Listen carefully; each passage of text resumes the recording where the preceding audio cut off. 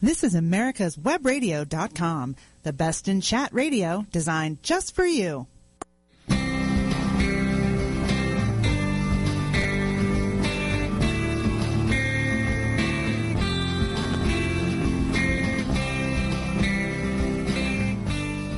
Welcome to America's Homegrown Veggie Show. I'm Daryl Pullis, and this week I'm talking to Jeff Lowenfels.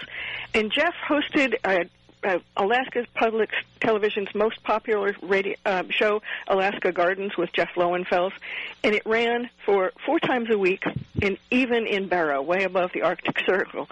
Today, Jeff hosts a popular weekly garden show and is author of 3 books, or 2 books and 1 on the way, and he's past president of all sorts of things, including the Garden Writers Association, and is an award-winning author and just a heck of a nice person. Jeff, welcome. How's that for a long introduction? Well, that was pretty nice, longer than I normally get, and nicer than I normally get. Good. Jeff, how did you get into gardening? Well, my father was a gardener, and if you wanted to spend time with my father, you went out and worked in the garden. And so my earliest memories, picking vegetables and rototilling and doing all those fun things in Scarsdale, New York, on an 8-acre hobby farm. That's a lot of hoeing and tilling, isn't it? Yeah, there were 3 sons. We were the indentured servants, and we worked all the time. I think we were the only people in Scarsdale that grew their own food, and we did. We had ducks and chickens, and we had a horse, and oh my God, acres and acres, 80 apple trees and cherries and peaches, and we had a big farm. Yeah. How wonderful! How wonderful! Yeah. Well, now, how did you get from Scarsdale, New York, to Anchorage, Alaska? That's a heck of a long way. It is a very long way. I went to law school because I wasn't smart enough to become a doctor. And while I was in law school, in Boston, I got held up and shot. And I was with a lovely lady who saved my life because she was a nurse. And the next morning in the hospital, I proposed to her. But I added a little caveat that if she was going to marry me, we were going to go to Alaska. As far away as we could go without a passport. And she said yes. And so that's how I ended up in Alaska. I got held up and shot, and I ran away. Yeah, that's a good place to go if you're going to get shot, I guess. In Alaska, you can carry your own gun and protect yourself, right? Not me, although I got to say, the first week I got up there, I was cross-country skiing, and I skied up top of a hill, and I ran into a guy with a gun, and I went, oh, my God, what have I done? But it turned out to be okay. And 40 years later, I've been writing a garden column now for 39 years, never missed a week. I've got 2 great kids and a wonderful, wonderful spouse. So something good comes out of anything bad. That's my motto. Well, that's good. Now, do you actually garden up there in Anchorage? Oh, yeah. We used to tell people we grew snowball cauliflower, iceberg lettuce, and snow peas. That was our joke. But in fact, we have quite a growing season. It's about it's probably about 140 days now. It was 127 days when I arrived in Anchorage, but now it's 140 days because we've got global warming. And I got to tell you, we grow everything except, let's see here. What are those southern things that you guys grow that we can't grow? Not turnips, okra. We can't grow okra, but we can grow anything else. Now, do you have to make special preparations for it? Do you start everything out in cold frames, or do you grow in a greenhouse? Yeah, we start everything indoors. Most Alaskans either buy their starts or we start them indoors, starting in, celery we start in February. You got to really want celery to do that, because the planting out season isn't until about May 20th. So we start all sorts of stuff indoors. We plant May 20th, most of the stuff we put outside, but we put some stuff out earlier, as you can imagine, that like the cold, like snap peas and that kind of stuff. But yeah, it's a arduous indoor process followed by an arduous outdoor process. I don't know that gardening is arduous unless you're doing something wrong. Well, I would say you're right, except for the fact that indoors in Anchorage or anywhere in Alaska, it's very warm. We got heat on all the time. It can be really problematic. I watered the plants. No, I watered them. We both. It's just because everybody goes nuts about plants. come around February, you're a little bit stir crazy. I betcha. So, yeah, people buy too much, they plant too many. It's really quite a scene. Well, I think most gardeners are like that. I know if I start looking at the seed catalog, I can put a world of hurt on a credit card in 10 minutes. Oh, yeah. Oh, absolutely. And, of course, we do that. I mean, our major form of reading as gardeners in January, we're on the computer looking at all the weblogs and looking at the seed catalogs, and we can't wait for the nurseries to open up so we can wander around. And we're garden crazy up in Anchorage, no question about it. Now, I've seen some of your cabbages up in Anchorage. Tell people about those. Well, that used to be the thing that people knew about Alaska, that we grew these big, gigantic cabbages out in the Matanuska Valley, which is where Wasilla is, which is where Sarah Palin, didn't see Russia. But it has a very special soil there. It's a very special kind of humus in about a 6-inch layer.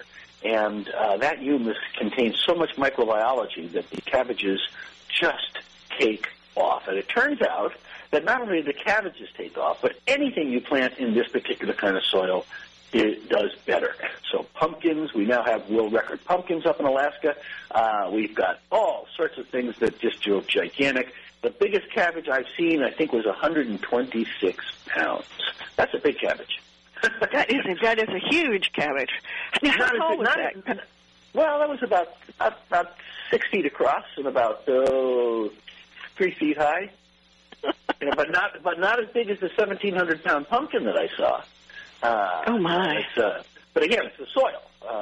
We have always thought it was the sunlight, and then we suddenly realized, wait a second, Anchorage is about 35 minutes away from the area that has the soil, and we cannot grow the same size vegetables unless we get the soil.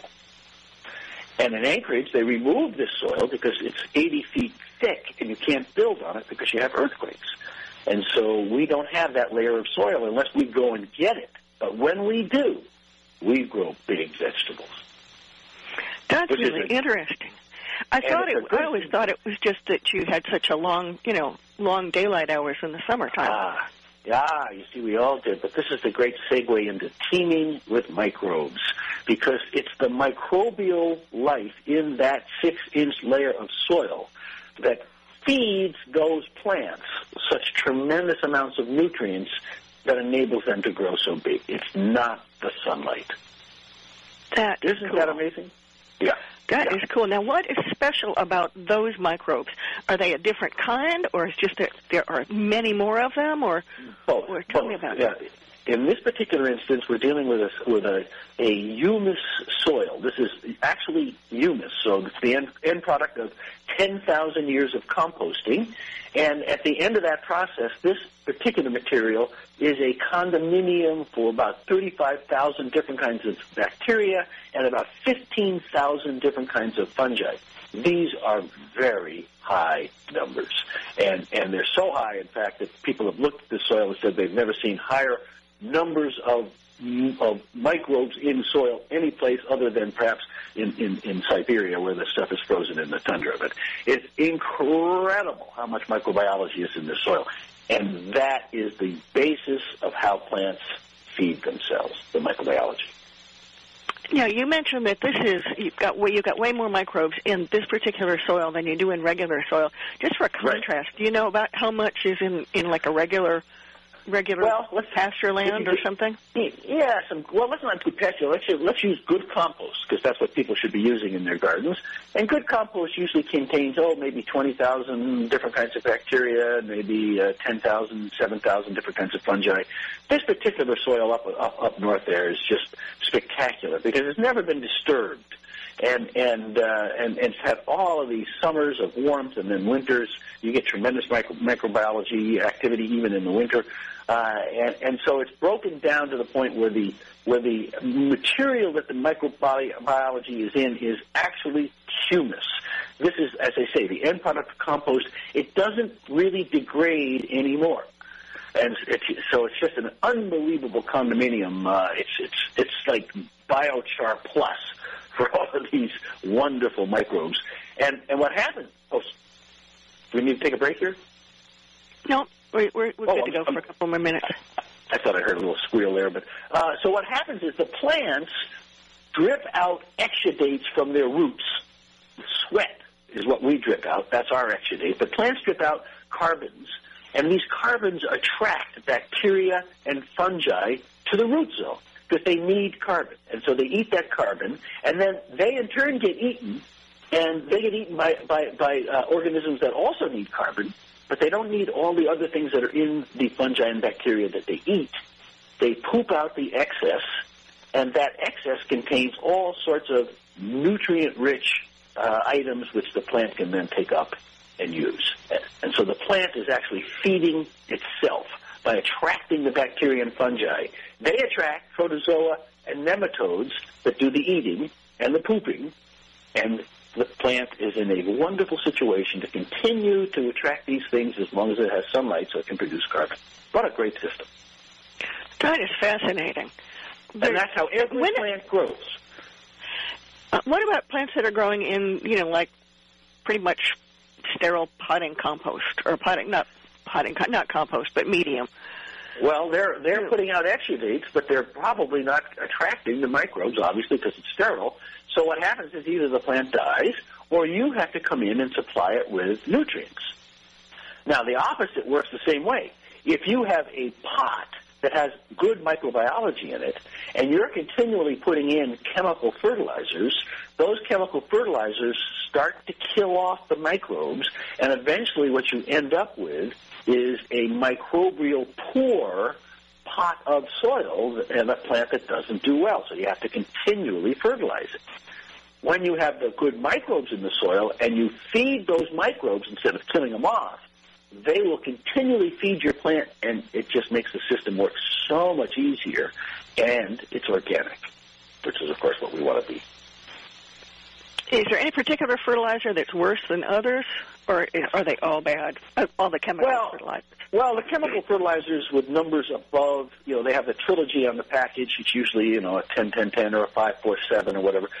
Any numbers above 12-12-12 really are destructive when it comes to one particular kind of microbe, and that's the mycorrhizal fungi that feed plants. And so when you start to kill those off, you really have some serious problems. So anything over 12-12-12, but even the ones that are below 12-12-12 really should be natural, organic, not chemical, because you don't want to kill any of these microbes if you can help it. You want to feed them all. That's what you want to do. So.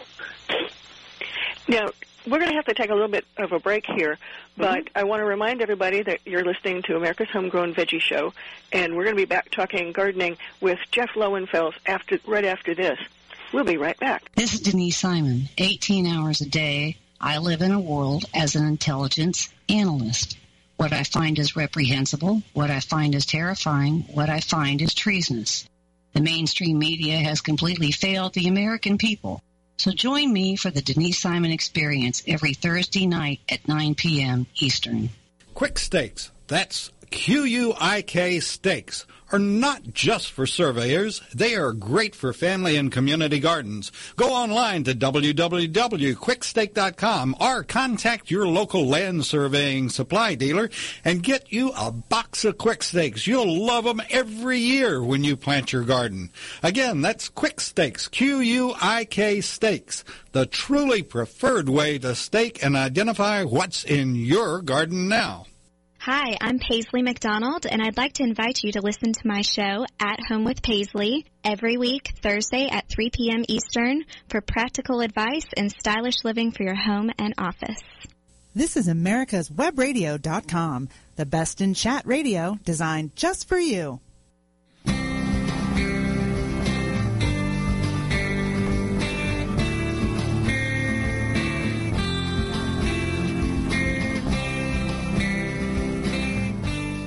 Welcome back to America's Homegrown Veggie Show. I'm Daryl Pullis, and this week I'm talking to Jeff Lowenfels, and his first book was Teeming with Microbes, The Organic Gardener's Guide to the Soil Food Web. Now, Jeff, tell me about this, and we're talking about microbes. How did you get interested in microbes? Well, it's an interesting story. I actually had some people come to my office. I was involved in a big transportation project, and when you produce things in Alaska, transportation is the key factor because it costs a lot to ship things out. And they had discovered this particular humus soil that we were just talking about existed, and they wanted to sell it in the lower 48 states. And so I did a tremendous amount of research on it and was blown away by what I discovered. Because I had been writing a garden column at that time for 25 years, every single week, never missed a week, and I had no idea how plants really grew. And so when these guys came in and told me about this high microbiology in the soil, I needed to find out what was going on. I was a Miracle-Gro guy, and the research that I did resulted in a complete changeover from a chemical head to one of the, I would like to say, one of the most ardent organic gardeners in the country. And what I discovered was, in fact, that these plants attract their own food by dripping out these exudates, and that when we apply chemical fertilizers, we disrupt that system. And it gets to the point where when we apply chemical fertilizers, we're not only killing off microbes, we're also making the plant lazy, because the plant says, gee, if I'm getting free nitrogen, I don't have to produce the exudate that attracts the bacteria that's going to get eaten, that's going to give me that nitrogen. And so it stops. And so you have to continually feed the plant or it's not going to do well. That is work. So what I discovered was certain plants like bacteria in their soil dominated, and certain plants like fungally dominated soils, because what eats bacteria produces one kind of nitrogen, what eats fungus produces a different kind of nitrogen. These two kinds of nitrogen both can be used by plants, but plants like one kind of nitrogen over the other kind of nitrogen. And some plants like nitrates, and some plants like ammonium. So there's two kinds of nitrogen. And so all of this stuff is explained in the book. I know it sounds very complicated, but it is a very simple, elegant system where the plant is in control.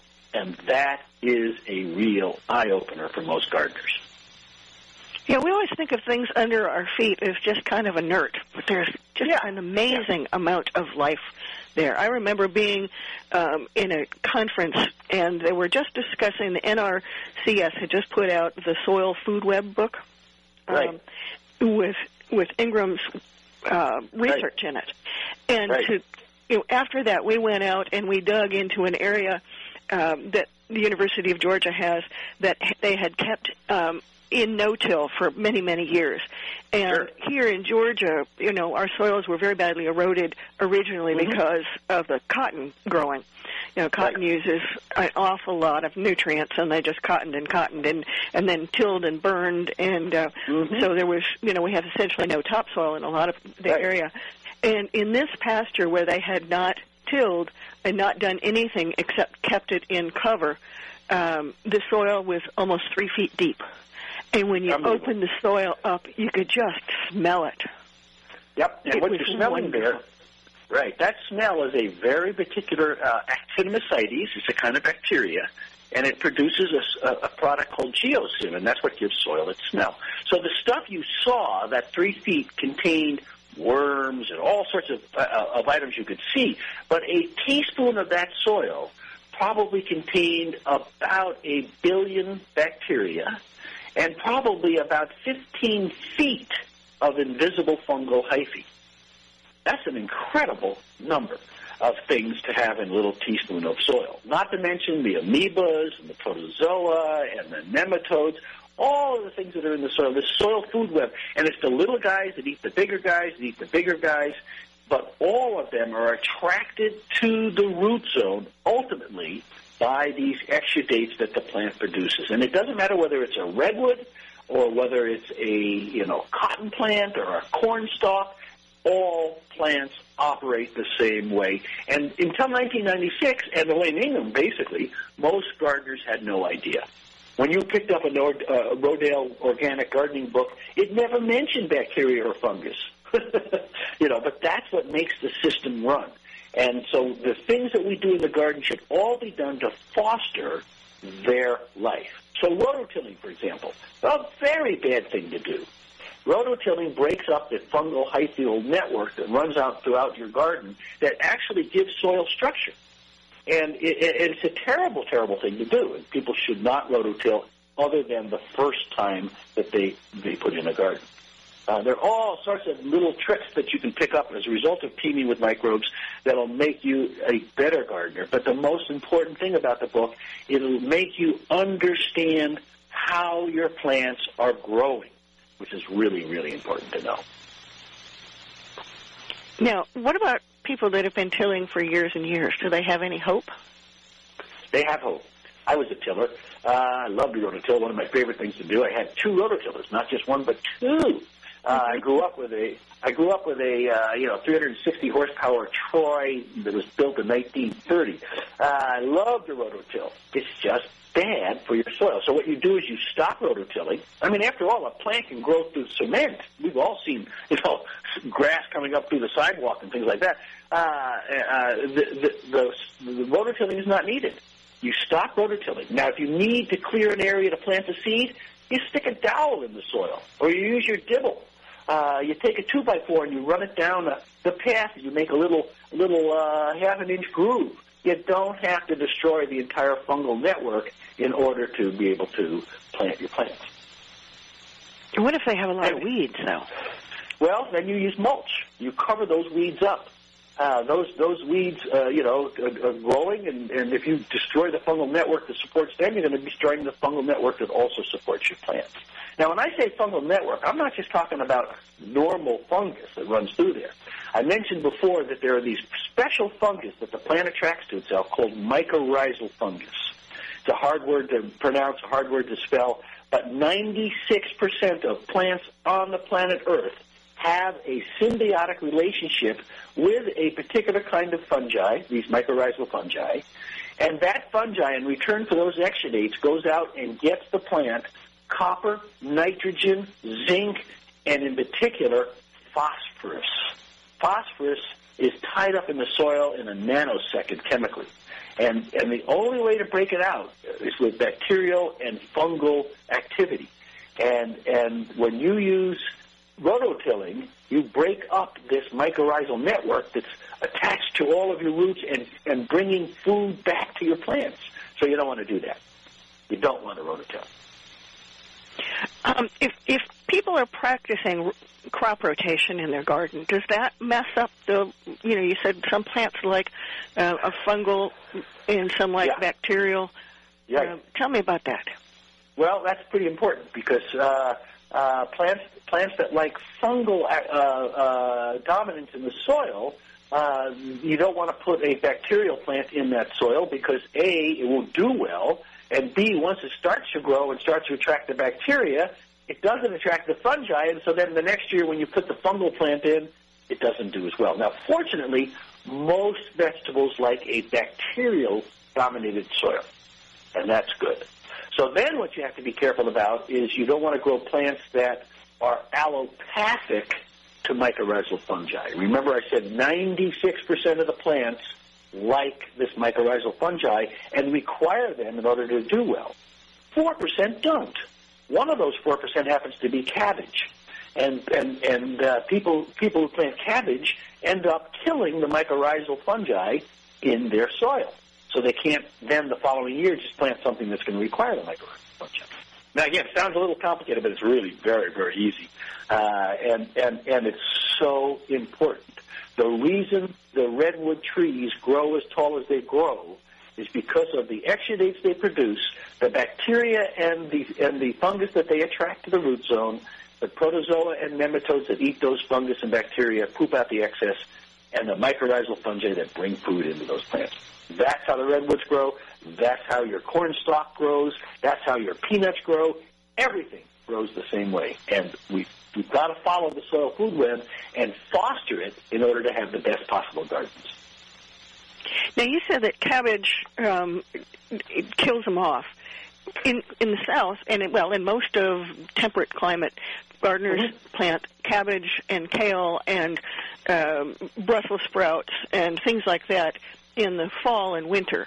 Now, is that a problem since most bacteria and fungi aren't as active in the winter? Well, actually, they are. They actually are active in the winter, which is a very interesting thing. So in Alaska, for example, and any place for that matter, I insist that my readers do not pick up their leaves. No raking, unless you're raking for a compost pile or for mulch.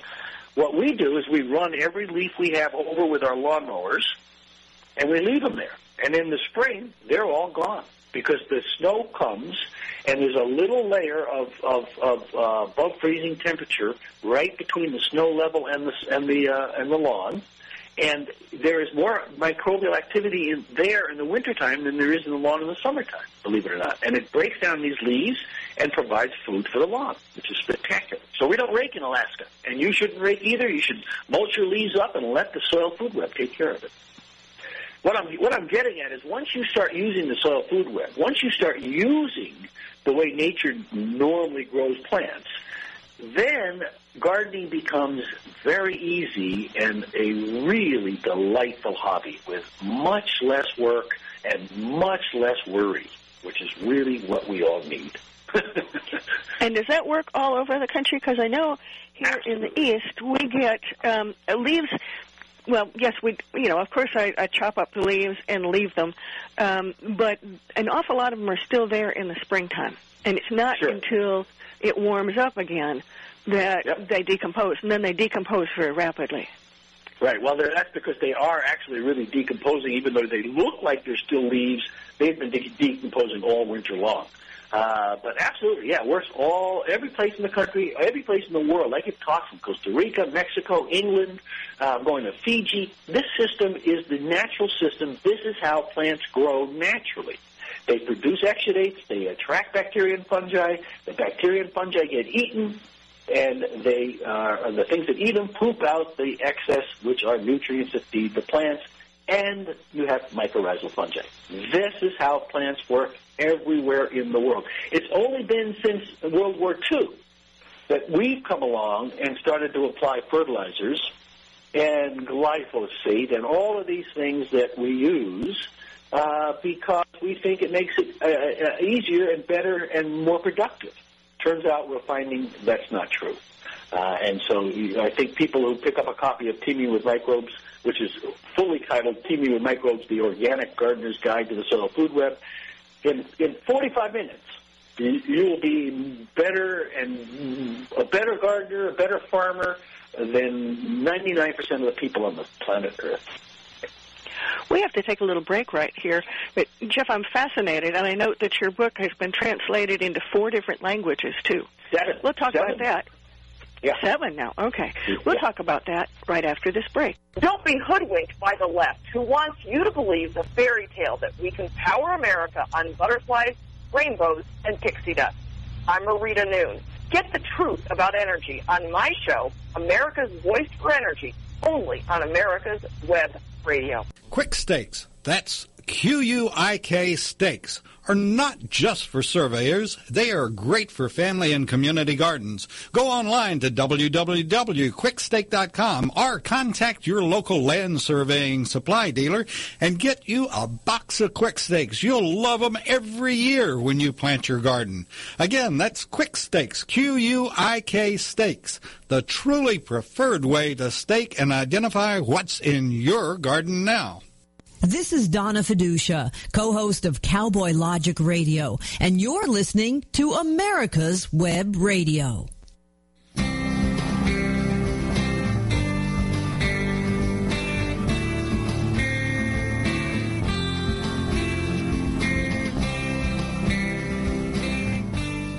Welcome back to America's Homegrown Veggie Show. I'm Daryl Pullis, and with me today is Jeff Lowenfels, author of Teeming with Microbes, The Organic Gardener's Guide to the Soil Food Web, which won the Gold Award for Best Writing in Gardening Books in 2011.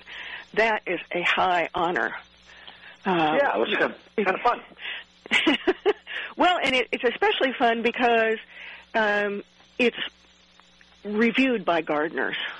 And they're a tough audience. Garden writers are a tough audience. They are. They're kind of like master gardeners in that way. If a master gardener, somebody goes to talk to a master gardener group, and they say one thing wrong, the master gardeners are going to be on them like a duck and a June bug. Oh, yeah. Oh, yeah. and No garden writers can be like that too sometimes. But to get the Gold Award for best writing and gardening books, and it was the best important new garden books in 25 years too. Now you also have another one. It's called Teeming with Nutrients. Right. Tell me about that one and how it differs. Well, let's see. The first book, Teeming with Microbes, was basically how do plants get their food.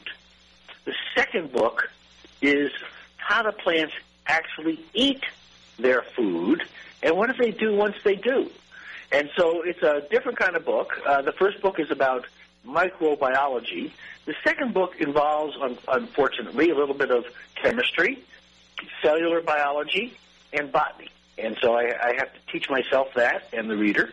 And basically we go through how plants eat, which is a fascinating story. I didn't have any idea.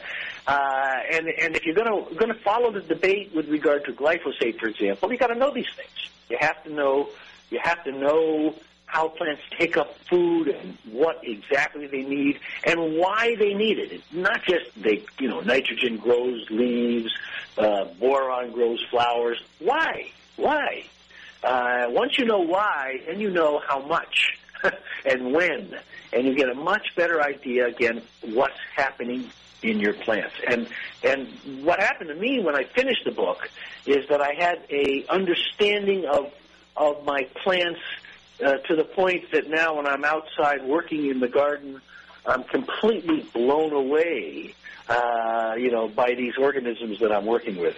I mean, when you look at a tree, it's hard to imagine that it contains 30 trillion cells. 30 trillion cells. This is a number you can't even really comprehend. But each and every one of those cells is connected in a way that if you miniaturized yourself and got into a little canoe, you could canoe from one cell to the other without ever hitting a wall. Huh? How does that happen? So you can go from the root all the way up to the top of the plant in this, interconnected waterway through these cells. It's absolutely amazing. If you're not the right kind of molecule, you can't get through the cells. There are all these unbelievable little proteins that are designed as tunnels that are put into cell walls. So each of these 30 trillion cells in a tree outside your window has these little teeny holes in them that let in individual on only one kind of nutrient. So only zinc can get in one kind of tunnel. Only potassium can get into another tunnel. Wow. It's just, it's things we kind of knew but didn't really know, and when you sit down and finally learn it, you go, holy camoly, plants are unbelievable. I don't know any other way to put it. I'm looking out my window at a bald cypress and just imagining all of this, because you look at the tree and, yes, it's got very delicate leaves, but you look at the trunk of the tree and to imagine everything that's going on in that trunk. God, yeah. So let's take one of those cells, and there's 30 trillion of them in that tree. In that trunk, in one of those cells, there are 10,000 different kinds of enzymes. Not 10,000 enzymes, but 10,000 different kinds of enzymes bumping around inside a cell that is so small you can't even comprehend its size. Wow. There's a whole world going on in there. There's railroads. There are telephone wires. There's television, transmission going on. It's unbelievable what happens in the cell. And we just walk by and we're blasé about it. We love the flowers, but how does that flower get there? What role did boron play? If you didn't have one molecule of boron, you wouldn't have that flower. One molecule. Wow. It's amazing. So while the first book was very practical and very useful in terms of you've got to know this stuff, the second book, it's useful and it's practical, but to know it makes gardening more beautiful in a way. And again, that's sort of corny, but that's really what it does. The take-home of the second book is the beauty of how these things work. And test your soils. Plants only need 18 elements. You've got to make sure they get them all, and the only way you can know they're getting them all is to actually actually test your soil, and virtually no gardeners test their soil. They say they do, but they don't. And we all need to do that. And that's the take-home for teeming with nutrients. Now, tell me about this soil test. Does it? Art State in Georgia analysis. It doesn't do nitrogen because, of course, that fluctuates during the growing season. But it does phosphorus, potassium, boron, and several other zinc, and several other things. Is there something more that should be in there? And where I like to go to get it? Because I know a lot of people just get a little soil test kit that does NPK. Yeah, and I don't really like those kits very much for two reasons. One is NPK are usually not the problems. And second, they're if your hands are dirty, your implement's dirty, et cetera, I think you got to go to a professional. And when you go to a professional, what you can get back from the professional is not only the test results, but recommendations as to what you can do to bring your numbers to where they need to be. And so, if the state of Georgia doesn't do that, the university system and most university systems do, then you need to find a private lab, and there's many of them, and there are many in Georgia, that'll actually tell you what you need to add to your soil to make it better. And you need to be able to tell them that you're organic.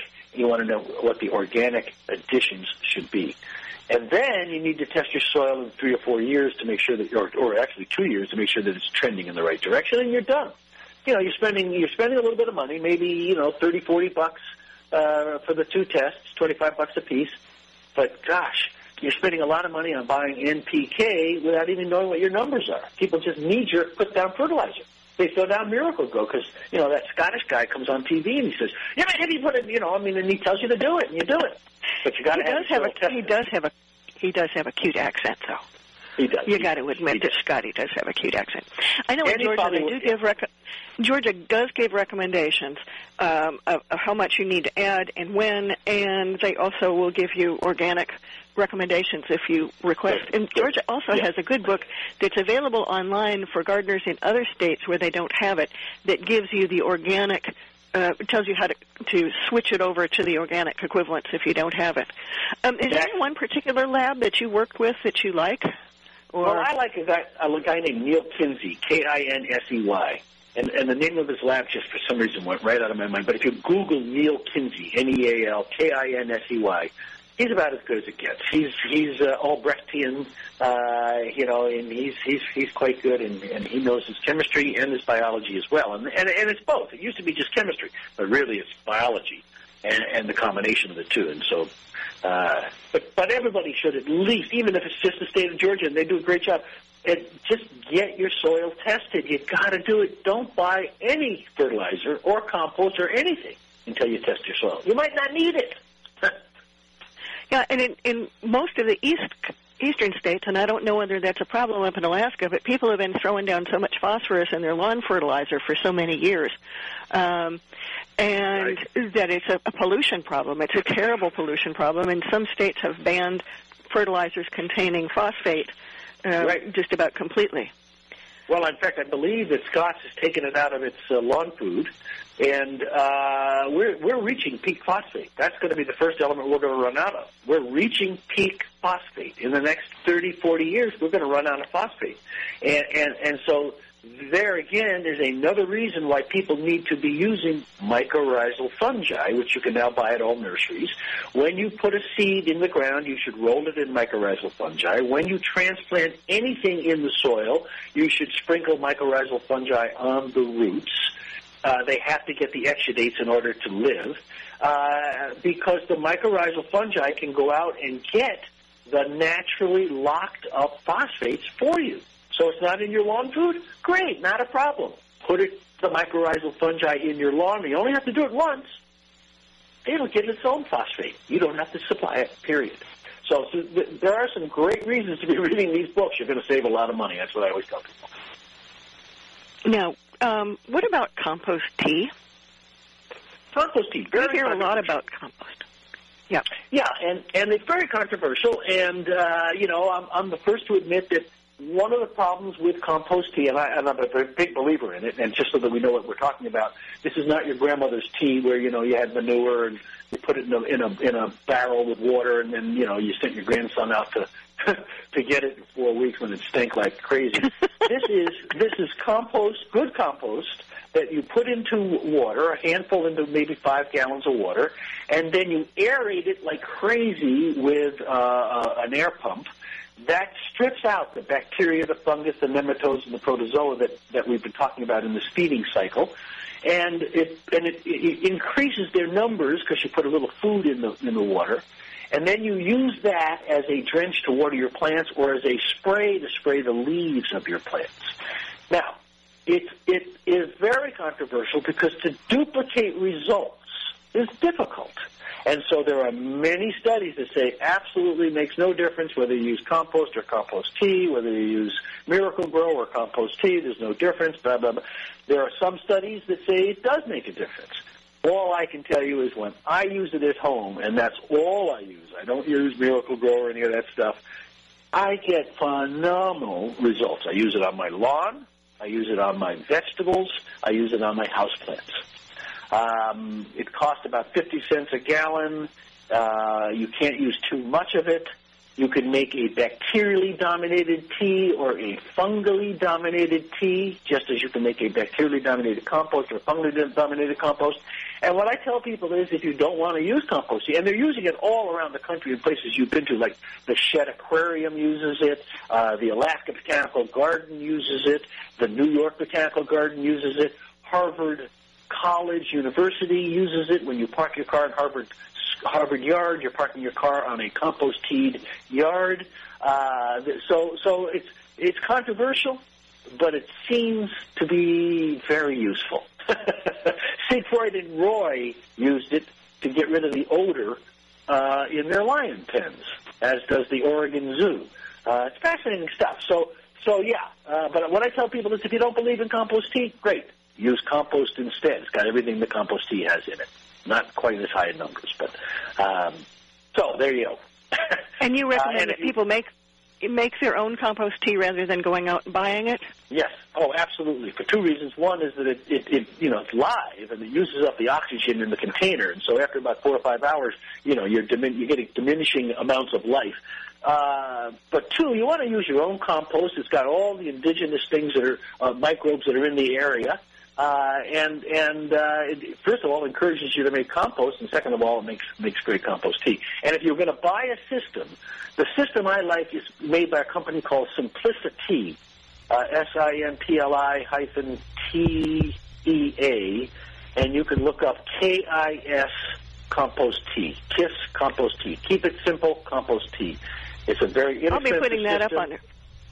Yeah, you should. We need to take a quick break right now, but we'll be back right after this. This is Dr. George. Join me Wednesday mornings for Medicine on Call and participate in a lively conversation. Learn what's happening behind the headlines in medicine, understand Obamacare, and learn how to protect yourself and navigate the system. Hi, I'm Paisley McDonald, and I'd like to invite you to listen to my show, At Home with Paisley, every week, Thursday at 3 p.m. Eastern, for practical advice and stylish living for your home and office.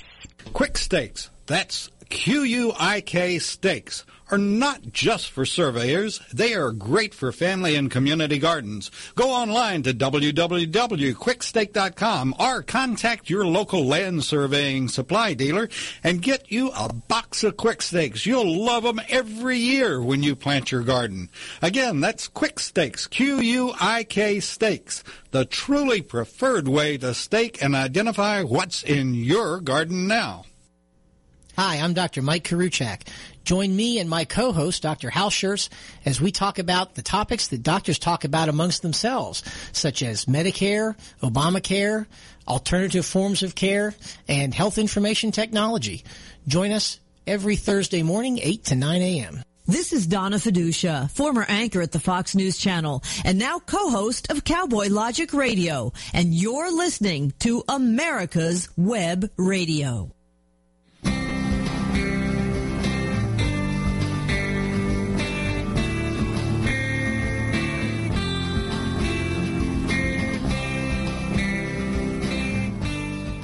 Welcome back to America's Homegrown Veggie Show. I'm Daryl Pullis, and with me today is Jeff Lowenfels, author of Teaming with Microbes, and we're talking about compost tea, and I'll be putting that information. Jeff can send it to me, and I'll put it up on our Facebook page so that everybody doesn't have to go and Google.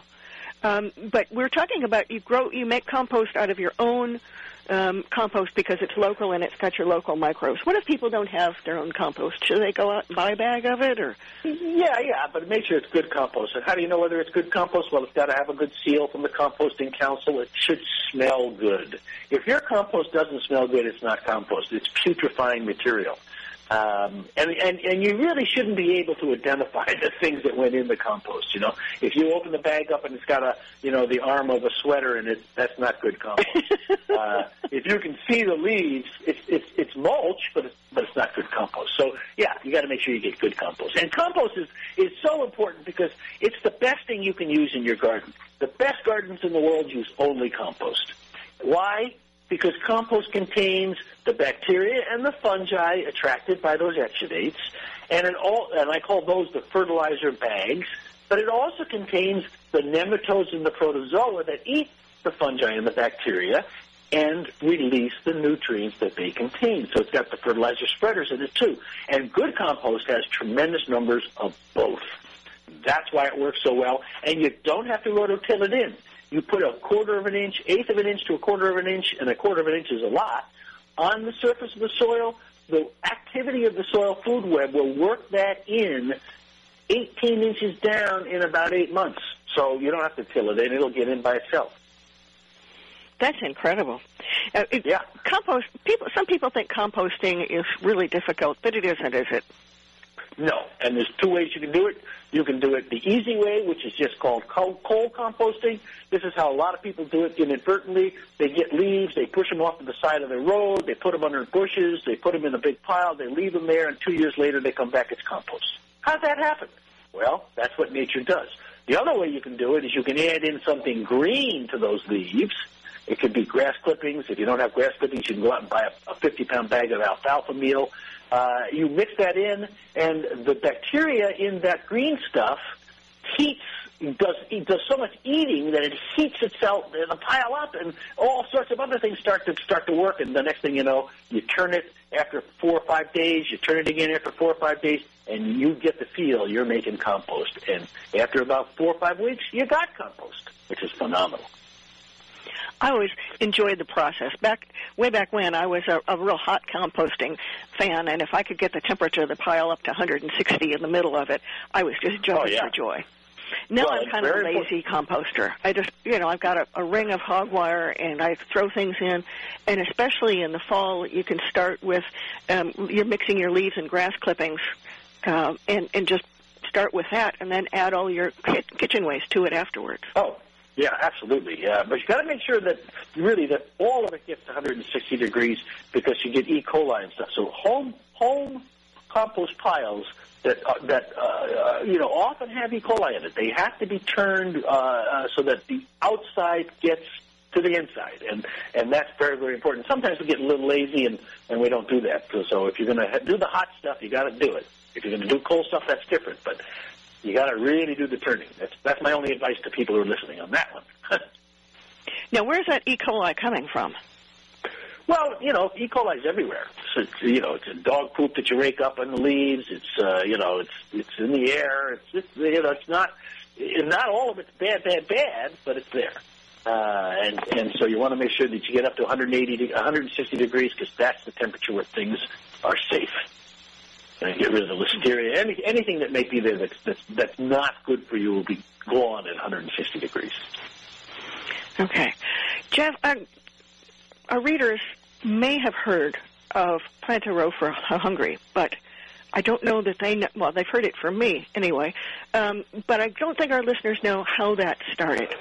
Will you tell us about that? Yeah.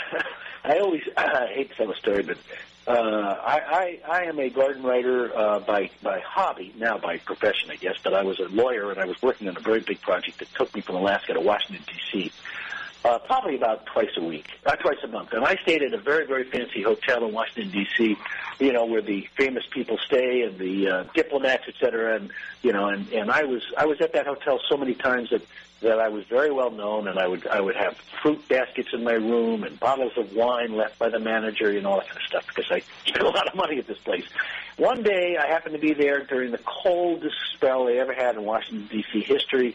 It ended up being a week. They closed the airport down.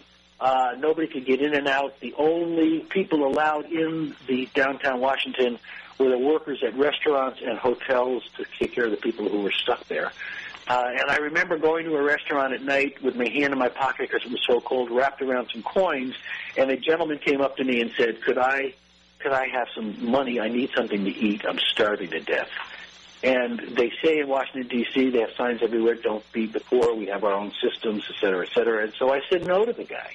And he said to me, I'm really hungry, come with me. I'm not going to get drugs, I'm not going to get booze. You can sit and watch me eat. And I still said no. And then I went back to my hotel, and I had a fruit basket, and I had a bottle of wine, and I didn't have just a chocolate on my pillow. I had a box of chocolate on my pillows, and I went to bed that night, and whoa, I did not sleep well. I saw that guy. Whew, it was terrible. Anyway, next morning I got up, and I tried to find him. I wandered around town. I couldn't find him, and I had a plane I had to take at 3 o'clock. The airports opened up, and flying out first class, sitting there over Seattle, writing a garden column, eating steak and zucchini, it occurred to me that I really was a bad guy, and I should have given that guy some money, and I felt awful, and I decided to write a column about it, and the zucchini inspired me, because in Wisconsin and probably Atlanta, you don't leave your car outside on the street unlocked in the summertime, because if you do in the morning, you get to the car and you open it up and it's full of someone else's zucchini. So I wrote an article, and I said, geez, we all have extra stuff. Let's harvest one row in our garden, and let's bring it to the food cafe, the soup kitchen in Anchorage. And I wrote this column, and it was very successful, and we got tremendous amounts of food. It was called Plant a Row for Beans. It was Beans Soup Kitchen. And we did this for a year. It was very successful. I only woke up, every other night seeing this guy's face instead of every night. And the garden writers had their convention in Anchorage the following year. We told them about the program, and something happened, and we adopted it as a nationwide program.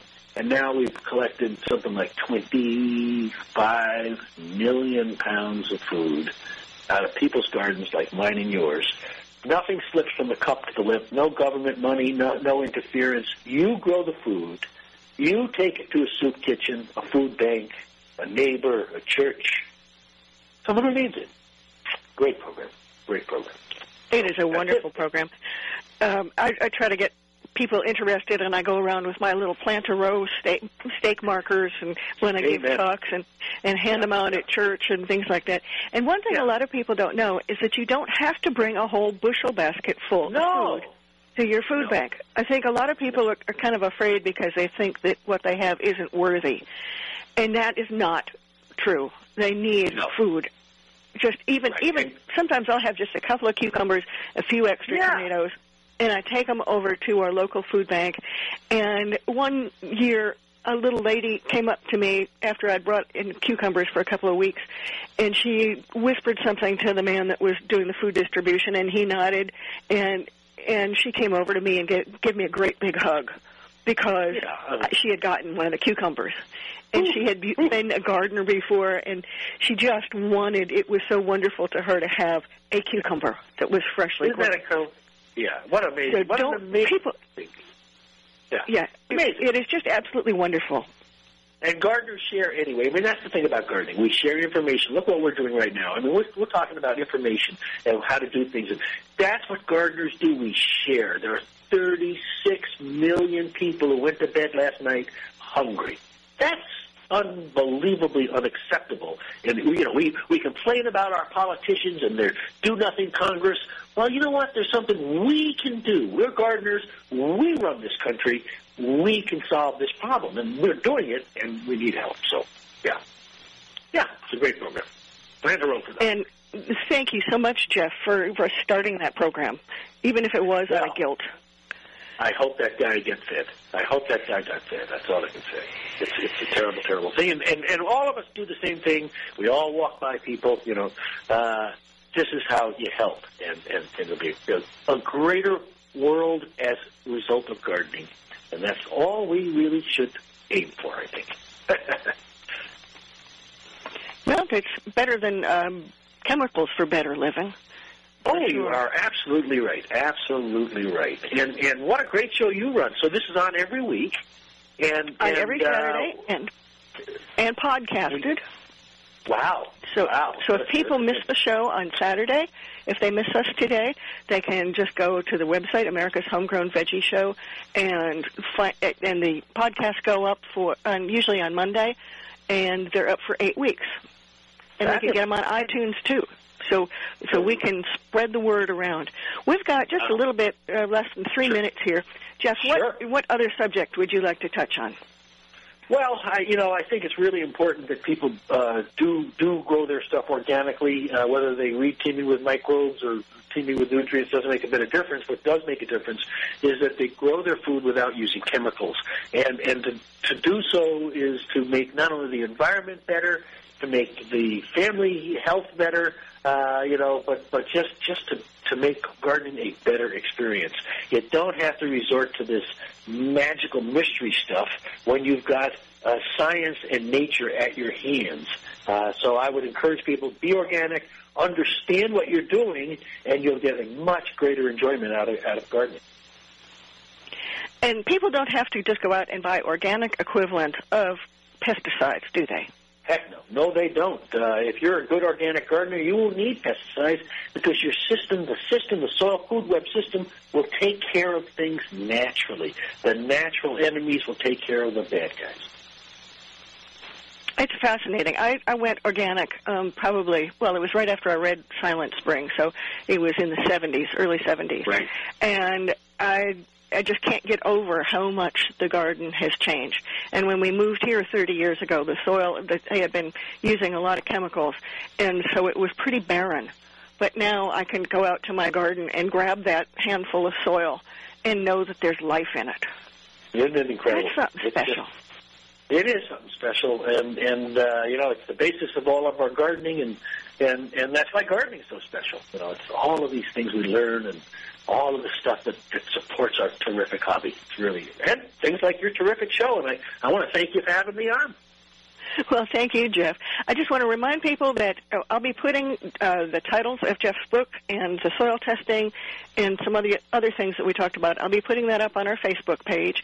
And if you have any questions, you can ask them through the Facebook page, too. And Jeff's books are Teaming with Microbes, The Organic Gardener's Guide to the Soil Food Web, and the other one is Teaming with Nutrients. Teaming with Nutrients.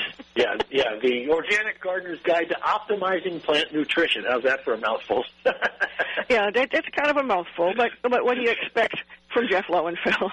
No, that's Jeff, you were always fun, Jeff, and I thank you very much for being with us.